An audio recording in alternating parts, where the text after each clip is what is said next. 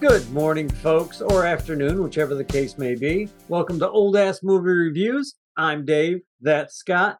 Today's movie is Star Trek Insurrection, starring Patrick Stewart and a bunch of other people that we know and love over the years. Jonathan Frakes, who I think directed it, if I'm not mistaken. Yes. Brent Spiner, the ever-glorious Brent Spiner. God, LeVar Burton, Michael Dorn, Gates McFadden, Marina Sirtis, F. Murray Abraham plays the villain in this, and Kat asked last night, does he ever played a good guy?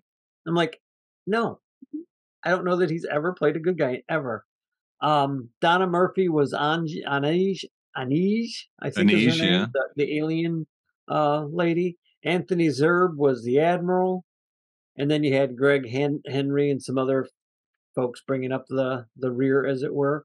Daniel Hugh Kelly, Michael Welch, and, oh, come on, move over. Mark Deakins, and a bunch of other people that I'm not going to bother going through all their names because, well, they're just all character actors, and we're going to talk about the important people. The important people. Well, let's start with that. You know, here we go again. Here's Jonathan Frakes directing again. Right. Actually, when this movie starts, it is billed as a Jonathan Frakes film. Yeah. Which, like, okay, so he obviously put a lot into this. It's not his story. It's a story by Rick Berman and a couple others. But I just want to jump to a text you sent me this morning is like, this is a great 2-part episode. And I'm going to agree 100%. Yeah. This, to make the movie jump, I'm going to be all over the place, but to make them jump from episode to movie, this one had, I won't say holes, but it needed some things fleshed out a little bit deeper to work a little bit better in a movie set, I guess is what I'm trying to say. So yeah, the sets reminded me of stuff you would have seen in the series, like the town that all the aliens lived in. It just really hit me as inexpensive, which is fine. I don't it mind probably that. Was. But where they were filming at, I'm guessing either the Rocky Mountains or out in Norway somewhere. It looked like fjords, like the Swiss Alps or somewhere. Yeah, I didn't look to see where they actually filmed it. I did not either. But it's showing here that the story was by Rick Berman and Michael Piller, and then Michael Piller got the screenplay credit. All in all, I liked it better. This is only the second time I think I've seen it. This is either my second or third, yeah. Yeah, the first time I saw it, I did not like it at all. So this second time around, I liked it a lot more. I accepted a lot of little things for what they were, like the city, the town, and I accepted it as something that should have been a 2-part episode. Maybe it was. Maybe Frakes and everybody were talking at one point. It's all good. See, look, just like the Hollow ship, behind you is the new village for the Baku. Yeah, so, right. Which I did like that. I thought that was kind of cool. The thought of the Hollow ship trying to get everybody off. I did figure out what was going on about halfway through. There's a line that is a dead giveaway that if you're not paying attention, you totally miss. And I just happened to be paying attention this time around when they spoke the line about the people leaving and all that. And I was like, okay, got it. So this movie, folks, takes place after the series. This is 1998. Right, yeah. I want to say, hold on. I'm going to look real quick. Yeah, but it's 1998 was the movie. So a little over an hour 43 minutes, almost 2 hours. Right. It did seem a little long. And I think on a television episode, like 2-parter, it would have not felt as long. It would have felt like a really good, solid story. But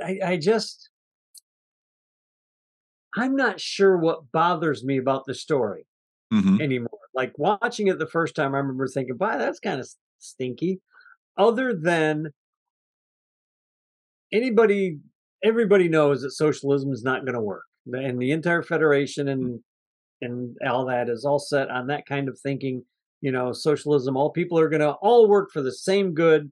Well, In this paper, shows great. this shows why it's not going to work. This absolutely shows exactly why it will not work. I mean, the admiral was dirty. He was making dirty deals. The Federation was making dirty deals. I mean, Of this course they wasn't him were. alone. I mean, at the end, you start thinking maybe he took advantage of his situation being so There's far no way away. he could have done that without But there's no involving. way, yeah, that admiral would have never gotten away with all the crap that he was getting away with. So, I guess my biggest problem is what Berman and Pillar have done over the years, or were doing for a while, is Gene Roddenberry had this, everything worked out. He never really said that they didn't use money in the original series. You just figured that everybody worked a lot better together. Like the Russians still kind of had, like when you have Chekhov on the ship, he's talking about how the Russians would invent everything, and they were still very proud. And the Japanese guy was talking about Japanese, and everybody knew their own culture. So the world, though united, wasn't necessarily like all socialist and no money and New World Order type stuff. It was just everybody happened to have the same goal. Like, oh crap, we're going to space. Okay, what kind of job can I get? Because it was good for the economy, evidently.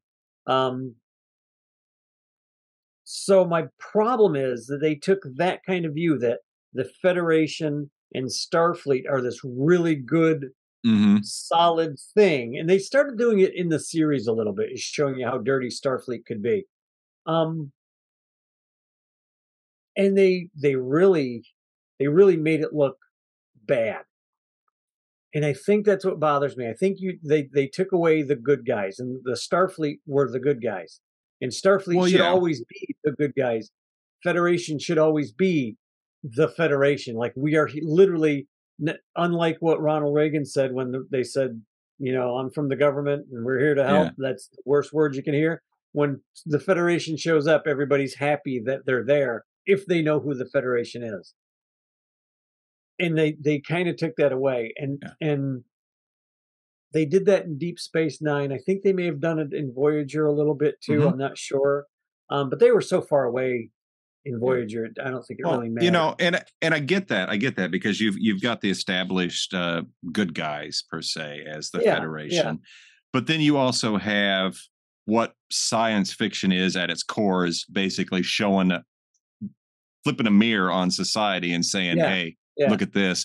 So to me, it makes it very believable that the Federation would be corrupt and everything, because I guarantee they would have went for this frickin' deal.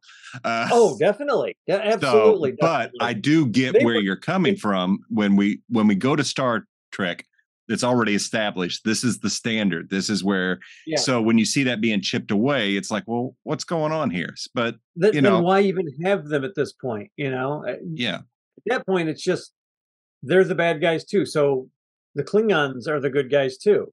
Well, I mean, to the Klingons, the enemy is our good guys. They're bad guys. So, like, you might as well just be Klingons. You might as well just be Romulans.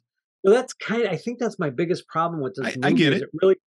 It really took the little problems that I was already having and really expanded it.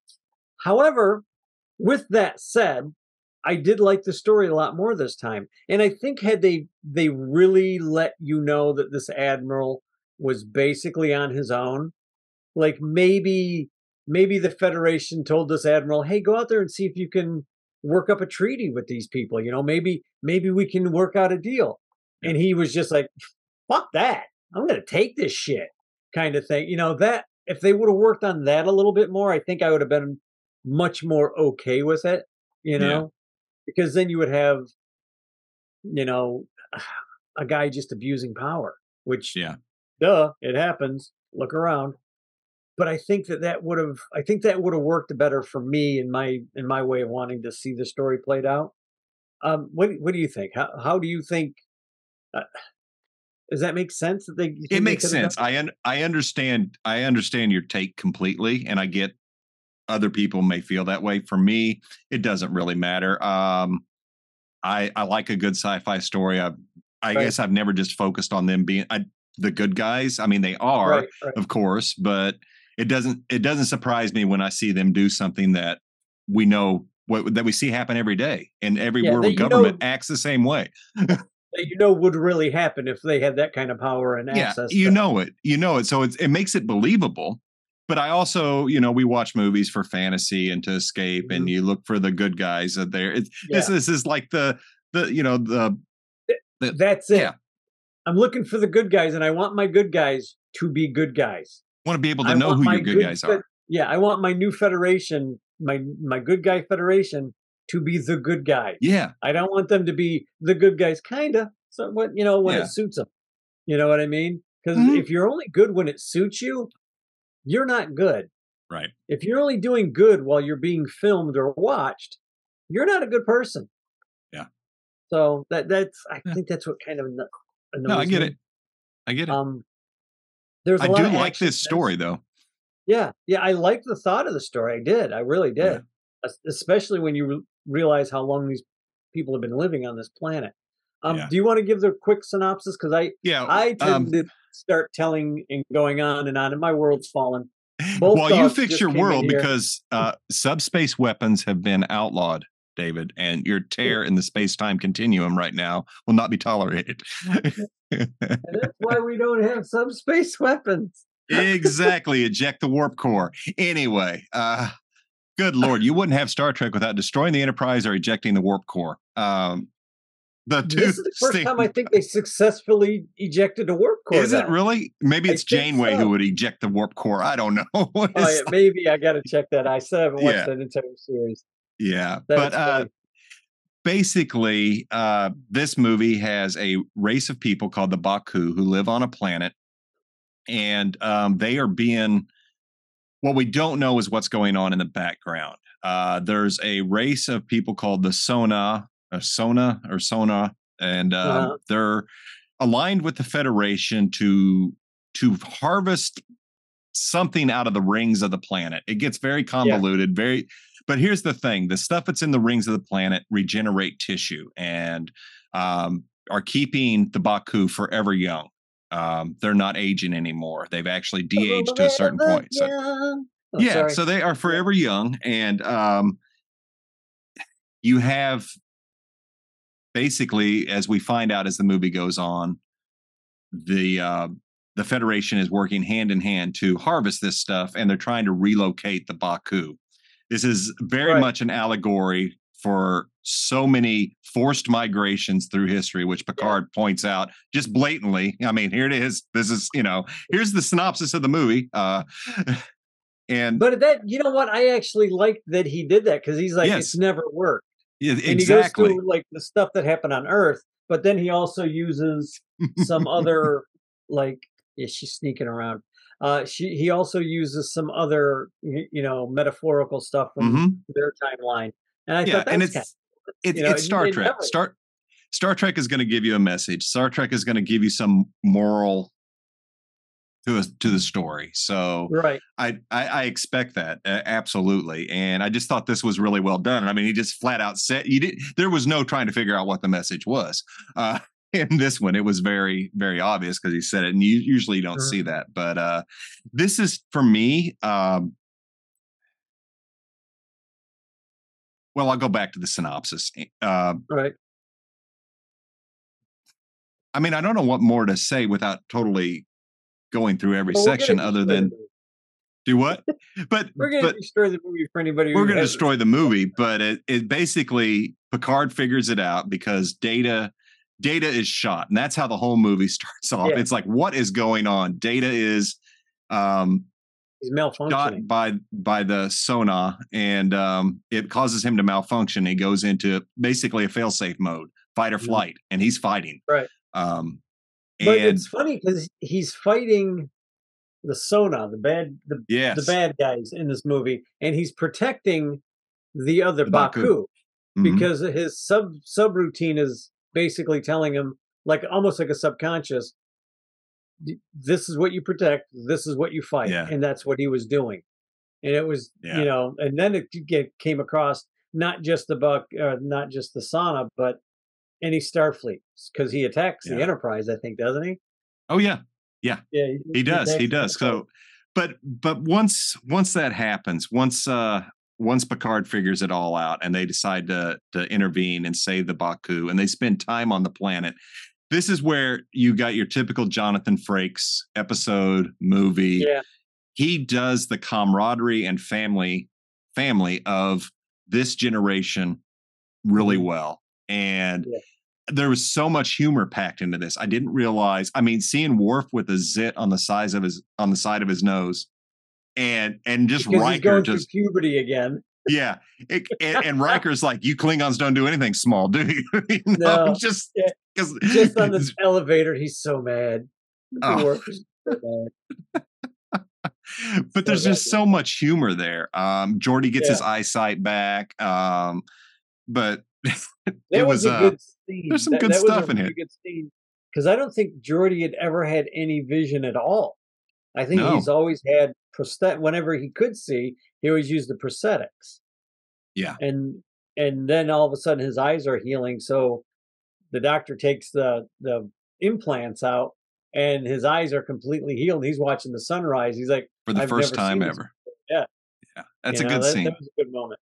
That was a really good moment. It is a good moment. And it's funny because this time around, I saw what was happening with the people in the room. There's a scene when Dr. Crusher and Troy are talking on the planet, and Dr. Crusher's like, "Have you noticed how your breasts are getting more pert?" And Data's just standing there listening, and he doesn't really understand what the hell they're talking about.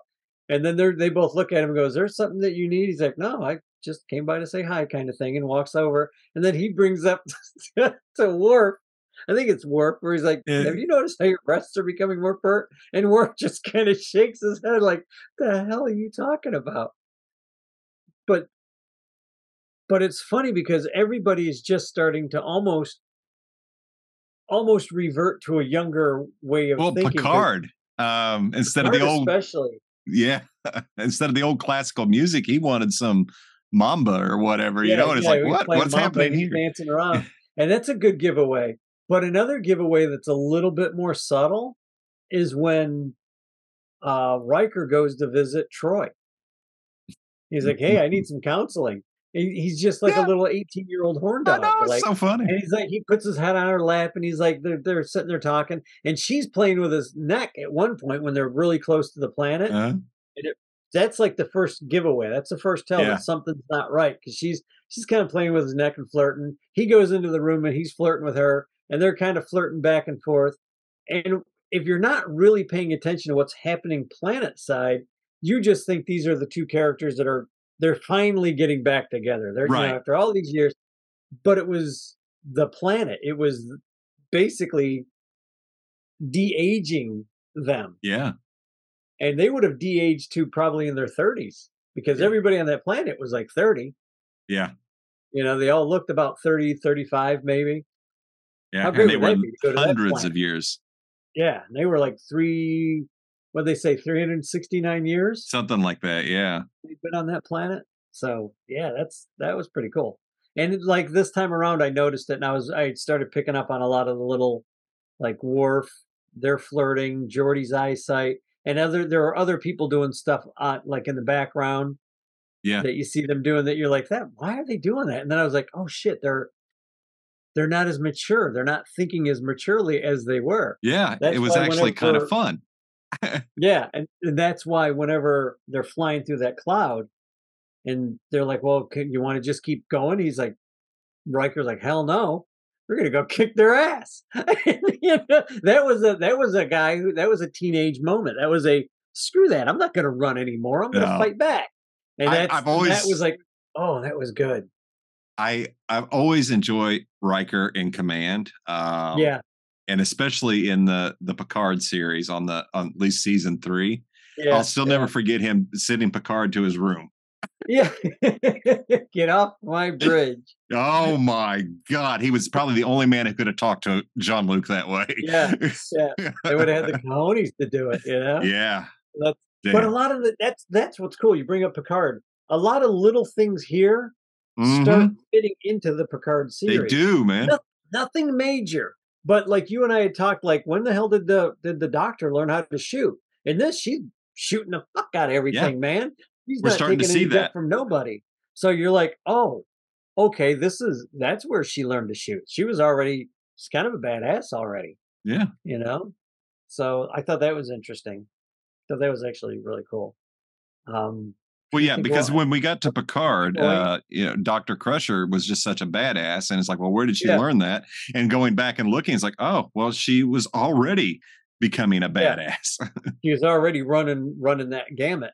Worf, you can kind of see how Worf started getting involved in the Secret Service or whatever the heck they Mm-hmm. call themselves, Section 13 or whatever it is. 31. Because like of all the crap that was going on here, he Mm-hmm. may have looked around and went, you know what? Dude, I would have never thought that. Holy shit. I need to clean some shit up. I need to make sure guys like this don't get out of hand ever again. And he's old enough to where he could last a long time. Mm-hmm. You know, most humans die after what, even then, 80, 90 years old. Yeah. Worf's gonna outlive them by 100 years. Yep. You know, he can keep his eye on a whole lot of shit. So I thought that was kind of cool. Yeah.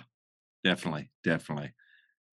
So this particular one is well, we have one more after this, but on Insurrection, I Sure. liked this more than I did the last time I watched it.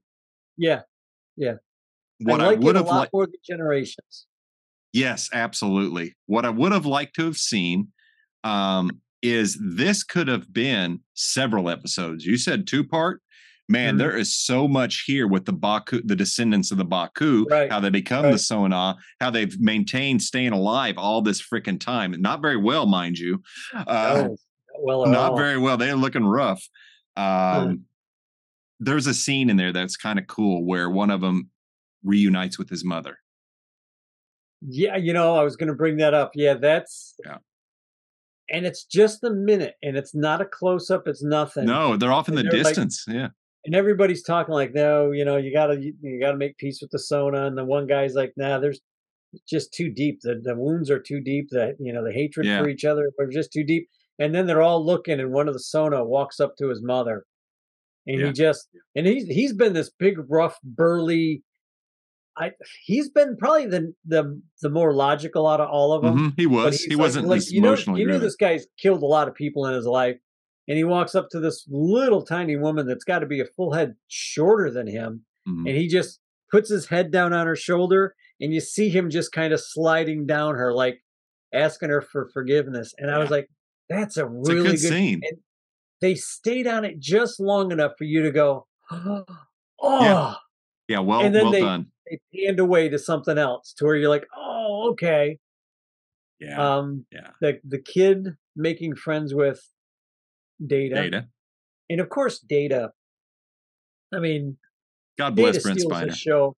Data steals this movie like he's stolen every other freaking movie. I always think Picard's like the guy. I always look at Picard and go, he's the main character. But really, when you look at it, the most interesting out of all of them is always Data.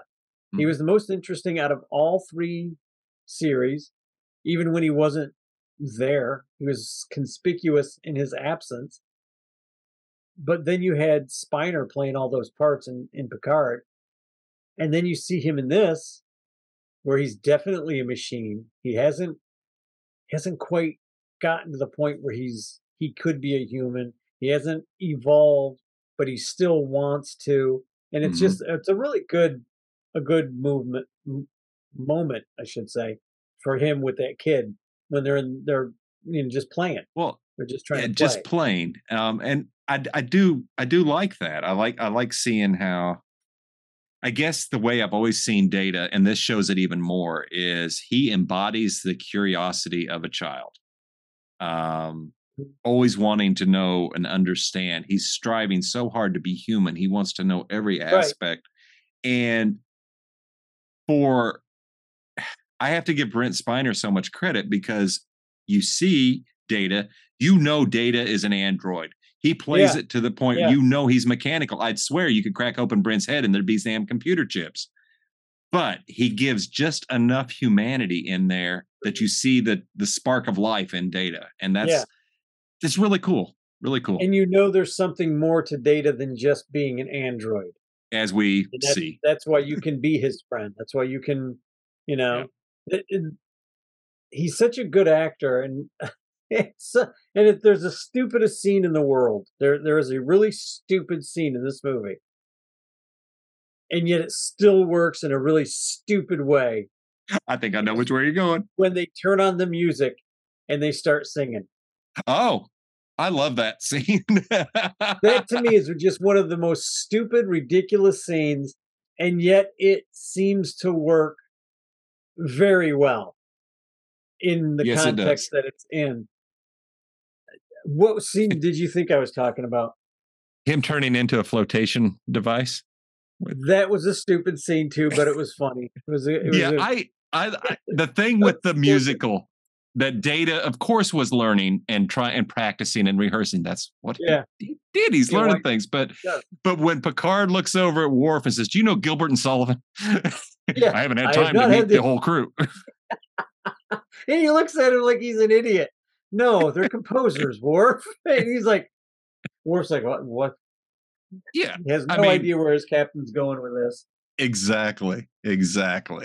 And it's kind of neat that they have, and this is believable because you think of that, it's like, well, why in that time frame, that many hundreds of years since those works, why is Jean-Luc listening to him? Why is Shakespeare still a thing? And I look, we're hundreds of years out from Shakespeare. It's still a thing. Yeah. It's still great works live. Will always be. Gilbert and Sullivan will always be around in some form or the other.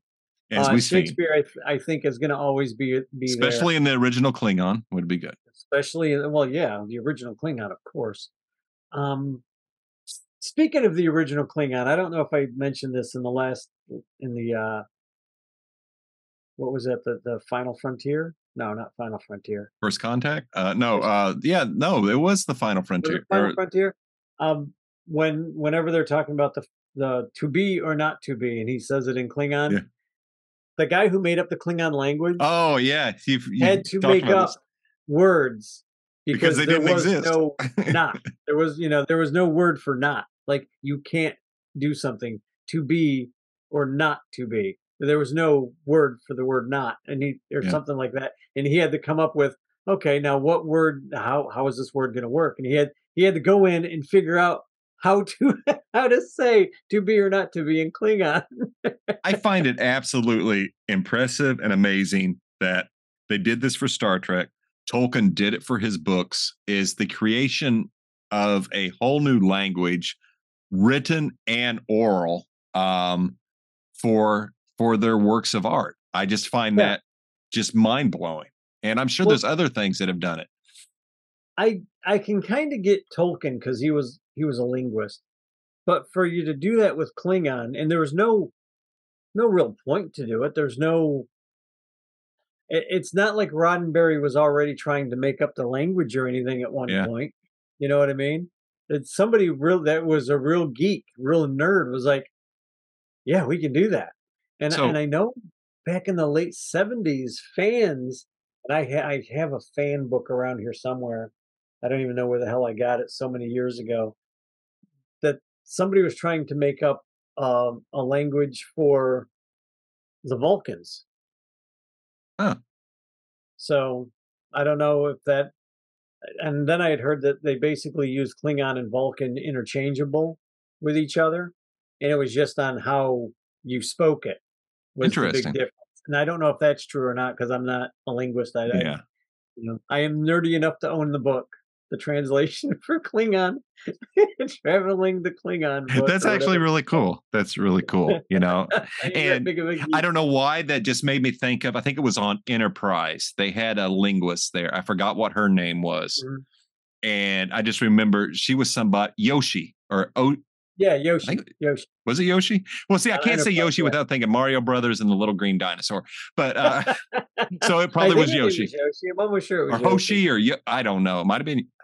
Anyway, she was like a human automatic translator. Yeah. And if she would hear it and come right out, then you have like her. So there's always, it's kind of been a history of these linguists. Yeah. It's kind of neat. I don't know why I was just thinking of Yoshi, or whatever her name is. I vaguely remember them talking about Yoshi when they had to meet the Klingons, and they didn't have the universal translator wasn't created yet. She had to be the one. She had to be the one to go talk to him. And then I think they pulled that in one of the newer Star Trek movies also with Uhura. Yes. Uhura had to go down and talk to him. I didn't like those Klingon designs. I thought they sucked. It's Hoshi. It's Hoshi. Hoshi. Hoshi Sato. Okay. There we go. Hoshi. That's cool. Yeah. I see. I like the original that Enterprise series, except for the opening music. Oh, it's the worst theme song in Star Trek history. They should have changed it for the fans. If they'd just taken the vocals out, it'd been all right. Yeah, it's not a bad song. It just doesn't fit, dude. It just doesn't fit. It doesn't fit at all. And they knew better, and they did it just to piss on the fans, in my opinion. Yeah. They should, at that point, just do what the fans want. It's a little thing. It's just a little thing. Like you said, take the vocals out. It'd have been fine. Worst comes to worst, at least take the vocals out on the sales for the discs and stuff. Yeah. That's me. That's that was weird, and I'll always go to it. It's like, oh my God, if anybody says what's the worst sound opening music anywhere, it's Enterprise. Yeah, Enterprise. I've been watching I've been rewatching Deep Space Nine. Nice. I'm up to the point where what's his name has gone back to Earth, and they're looking for the changelings. How far have you gotten on that? I haven't got past the first episode because you had another subspace tear. But no, I've been watching Battlestar Galactica, and I'm well into the second season right now. So I'm going all the way through it again. My dogs just give zero fucks to do. So anyway, before we have another violation of treaties on Dave's end with subspace weaponry. Space terrors and weaponry.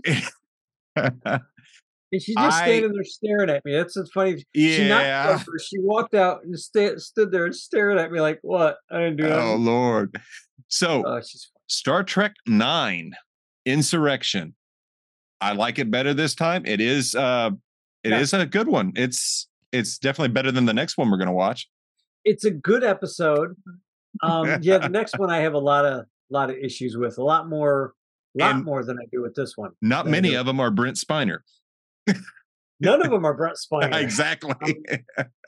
Just been a while since I've seen it. That's the funny thing. Like, for all the shit the Next Generation did, I never had a problem with Data. I was like, yeah, Data's a good character. I like Data. Yeah. And the more I watch him in these movies, plus with Picard, I realized in Picard, I think is when it really dawned on me just how talented that guy is. Like, I knew he was talented. He can sing. My God. He can act, he can dance. He can do comedy. He can do serious.